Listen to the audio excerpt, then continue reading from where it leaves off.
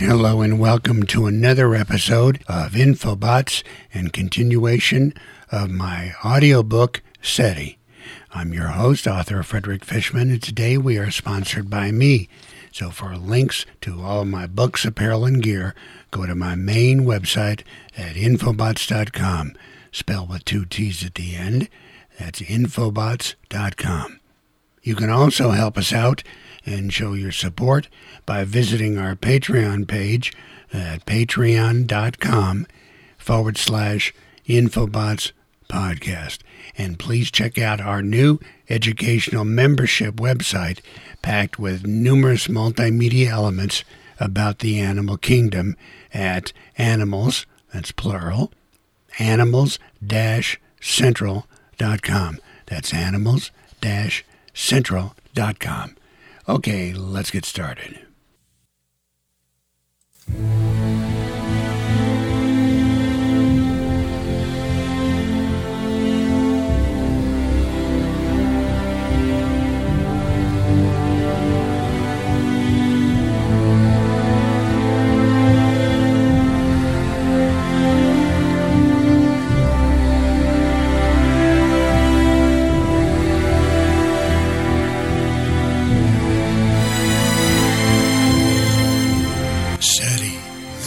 For extraterrestrial intelligence.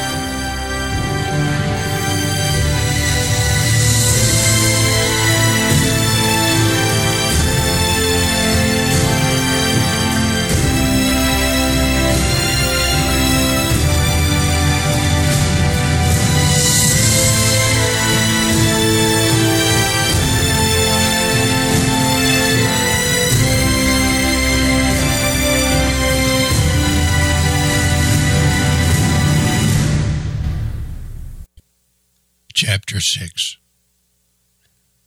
Sam shoveled the food into his mouth as if he hadn't eaten all day. He hadn't. His cousin, Uncle Stu, and Aunt Marion gave Sam their full quiet attention as he attacked his dinner in the family dining room. Aunt Marion had always insisted that Sam be part of the family and that all members of the family would eat together at the same time. Tonight, at a modest setting, Sam was gorging on brisket, potatoes, cooked carrots, and string beans. "Sam, didn't you eat the lunch I packed for you?" Marion asked. Sam slowed for a moment and looked up. "No, yes, but I'm still starved." The family ate quietly. Cousin Sarah put her fork down and took a deep breath. She rested her elbows on the table and studied Sam. "Sam, tell everybody what you told me today." Sam didn't look up or miss a bite of his meal. Marion continued to cut through a tough piece of meat and waited for an answer from Sam. "Come on, Sam, it's interesting, even for a cluck like me who doesn't know anything about what you're doing." Cindy giggled at her older sister. Mindy asked, "What's a cluck?" Sarah, sitting at an angle from Sam, grabbed his arm. "Come on, tell everybody." Sam pulled his arm away and shrugged off the question. Stu looked up from the table. When his deep voice rolled across the table, it was calm, steady, and reassuring. Sam's uncle never showed any anger. He kept to himself. He was not effusive with his children, Marion or Sam. He could laugh loudly, but generally he was quiet. He moved and talked slowly, but there was always that baseline strength and authority. "Son, why don't you tell us? We're interested," Stu said. Mindy quickly followed in her high, penetrating voice. "Yes, Sammy, tell us about your experiment." Sarah corrected, "Experiment." Marion looked at Sam out of the corner of her eye. "You're spending too much time with that, Sam. Your schoolwork is going to suffer." "I have to do it, Aunt Marion. I just have to do it," he answered quietly. Sam put down his fork and knife and glanced around the table, then directly at Stu. As he began to speak, he seemed more confident. His voice grew in strength. He was talking about something he loved to do. "This morning, as I was leaving for school, quickly, I looked at the computer, and then at a printout I took with me to school. The printouts in the computer indicated that I picked up something last night on my Alpha microwave dish, a signal. An alien signal, maybe, from space, from extraterrestrial source, or maybe civilization. I'm not sure of the exact source point, but Cindy and Mindy immediately began to howl with laughter. Sam's lips pursed. His face turned red with anger. "Quiet, you two.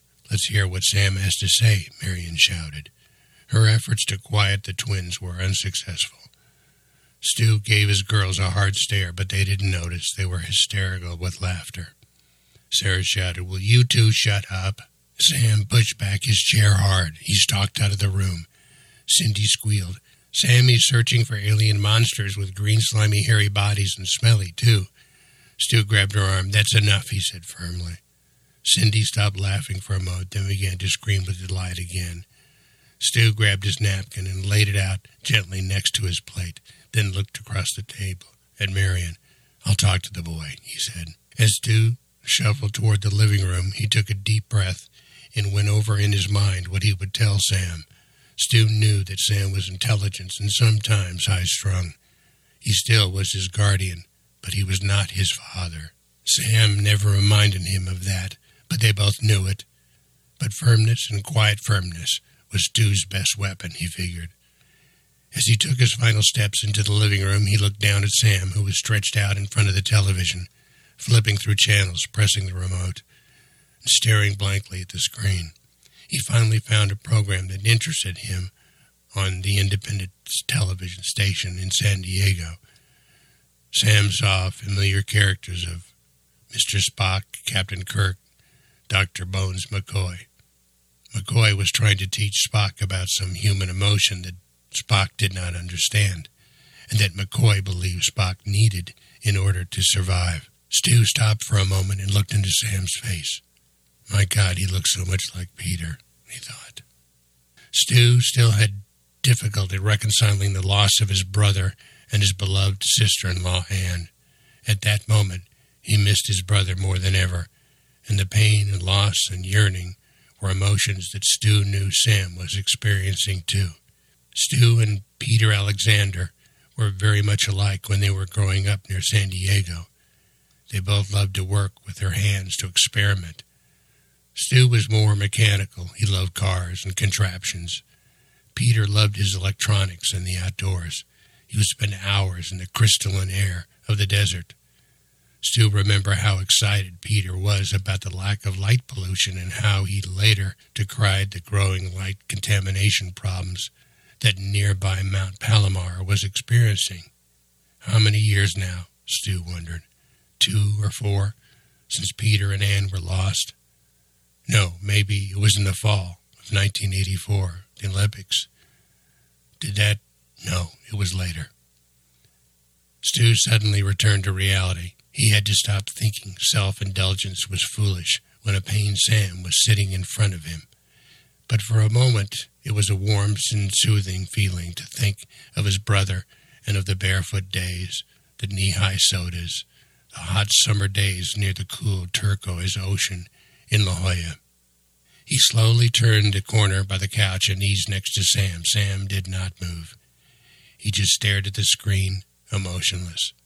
Stu slowly and gently reached over to the remote control and turned down the volume of the television set. Sam did not resist. He wanted to listen to the timbre of his uncle's soothing voice. "Sam, may I sit with you for a moment?" "Yeah, I guess so." "You know, Sam, ever since your mom and dad were lost over the Pacific in their plane, we thought of you as our son. We've tried to treat you like our son. We love you and care for you like you were our son." Stu put his large hand tenderly on Sam's shoulder. "Do you know, Sam, how much we care about you?" Sam turned towards Stu. His eyes began to glisten. He was trying hard to stay strong, to be tough. It was something he had developed, something he thought he must do to protect himself. "I know, Uncle Stu, I know. We've allowed you a great deal of freedom in the process. We've allowed you to use your folks' insurance as you see fit, because we feel you're smart enough and old enough to know what to do. We love you, Sam, and just hope you feel the same way about us." "I do," Sam said. He turned away. It's just that I'm constantly being teased by Cindy and Mindy about my work. It's bad enough that I have to hear about it at school and from other people. They are just two rambunctious little girls. Listen, Sam, Stu said, grasping his nephew's shoulder a bit harder. Just have a little more patience with them and us. Try to control that short-fused temper of yours. Sam sighed. I'll try. We only want what's best, what your parents would have wanted for you. I hope I know what that is, Sam said wistfully. Well, you'll have to come to terms with that, but don't try to rush it. Don't push yourself, or us. Don't try to. Sam's concentration began to fade. He drifted. The television audio seemed to increase inside of his head. The Star Trek theme overpowered everything else he heard, even what Stu was trying to tell him. What was he saying? Sam thought. How am I supposed to answer? Uh-huh, Sam replied to Stu. The sky was black. Then he looked toward the garage and his second-story living quarters. His eye followed the line of the garage upward toward the flat roof. He could see the outline of his two small parabolic satellite dishes. He stared at the Alpha dish. Stu continued to speak. Sam heard the Star Trek theme even louder. Sam squinted as he stared at the dish. It looked larger, as though he had the ability to adjust his field of vision, penetrating the dish, seeing the signals being received and detected. It was like watching a movie, seeing a slowly, steady zoom in on the dish, and visualizing a steady stream of electrons flowing over the low-noise amplifier at the end of the dish. He began hearing in his head the raspy white noise and the embedded warbling tone. Stu was speaking, but what was he saying? The tone, the warbling tone, blocked out any conversation.